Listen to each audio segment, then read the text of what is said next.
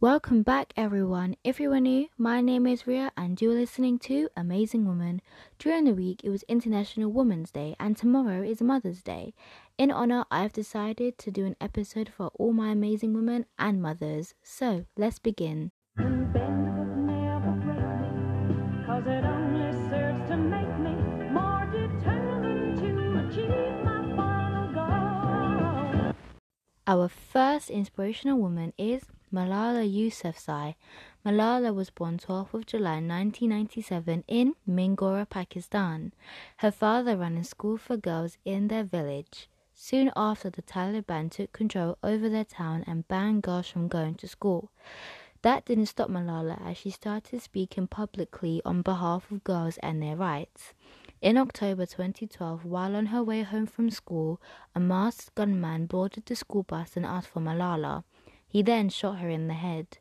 10 days later, she woke up in hospital in Birmingham in England. Malala said that was when she knew she had a choice. She could live a quiet life or make the most of her new one. From then on, Malala used her determination to ensure that every girl gets at least 12 years of education. In December 2014, Malala was awarded the Nobel Peace Prize and became the youngest female to be given the award. This makes you think, young girls are really fighting for an education? And this goes back to my gender equality episode. Your gender is not meant to affect your living experience. Our second inspirational woman is Macy Jemison. Macy Jemison was born October 17, 1956 in Decatur, Alabama. Throughout her school years, Jemison's parents were supportive and encouraging her of her talents and abilities. She spent most of her time in her school library reading about all aspects of science, especially astronomy. Whilst attending Morgan Park High School, she became convinced that she wanted to pursue a career in biomedical engineering.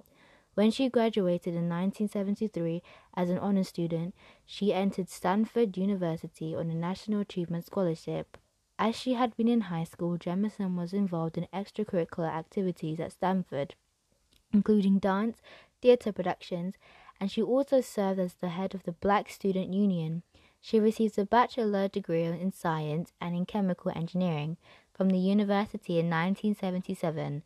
Upon graduation, she entered Cornell University Medical College, and during her years there she found expand horizons by studying in Cuba and Kenya, and she also worked at the Cambodian refugee camp in Thailand. On June 4, 1987, she became the first African-American woman to be admitted into NASA's astronaut space program.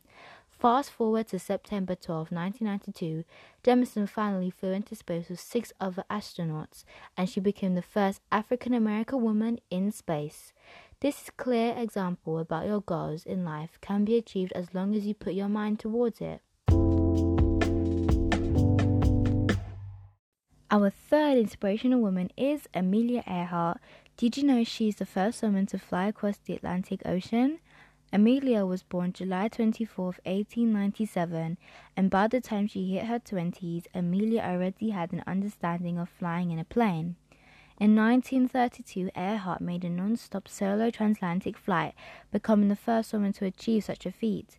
She received the United States Distinguished Flying Cross for this accomplishment. Sadly, during an attempt at becoming the first female to complete a circumnavigational flight of the globe in 1937, Earhart disappeared over the Central Pacific Ocean near Howland Island. Nearly 1 year and 6 months after her disappearance, Earhart was officially declared dead. Investigation and significant public interest in her disappearance still continue over 80 years later. Our last inspirational woman is Mother Teresa. Mother Mary Teresa was born 26th of August 1910 and died September 5th, 1997. Mother Teresa is known for helping those in need, but she is more known for the miracles that occurred after her passing. The first miracle is curing a woman with a lump growing in her abdomen. In 1998, Monica Bezra went to the Missionaries of Charity home in West Bengal, India, as she had a fever, headaches, vomiting, and swollen stomach. She had begun treatment for tuberculosis meningitis the year before. However, the medications she'd taken were depending on what her family could afford. The lump kept on growing in her abdomen and surgery was deemed necessary, but Bezra was too weak and unwell to undergo an operation. On September the 5th, Bezra was praying in the Missionaries of Charity Chapel when she saw a light coming from a photo of Mother Teresa. Later, a medallion that had touched Mother Teresa's body was placed on Bezra's abdomen, and her sister said her prayer while asking Mother Teresa for help. Bezra awoke early the next day to find her tumor had disappeared. Medical exams showed the abdominal mass was no longer there, and the doctor said and agreed that Bezra no longer required surgery. For this week's quote is, "A woman is the one who is wonderful, outstanding, marvelous, adorable, and nice to the situation she faces and comes out in flying colors."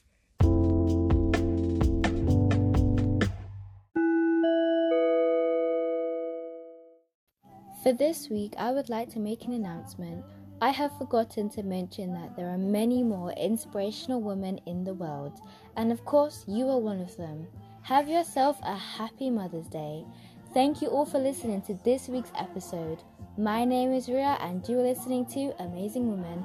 Goodbye.